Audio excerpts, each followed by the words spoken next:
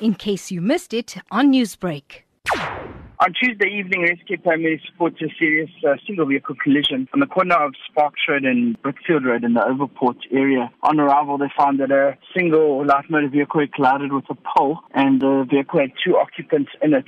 Paramedics assessed both occupants and found, unfortunately, the driver, a male believed to be in his 50s, had sustained major injuries, and there was nothing more they could do for the patient, and he was declared deceased on the scene. The passenger had sustained moderate injuries and was stabilized on scene before being transported to a nearby hospital for the further care that she required. Garrith, has the victim been identified? Yes, the family were in attendance, and the passenger obviously also identified the driver.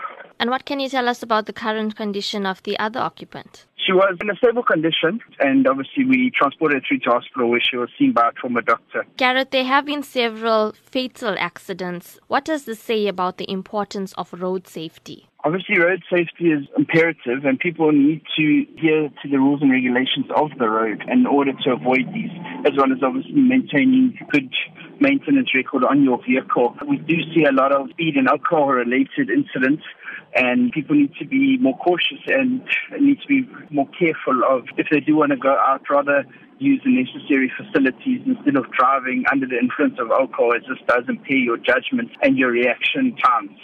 Newsbreak, Lotus FM, powered by SABC News.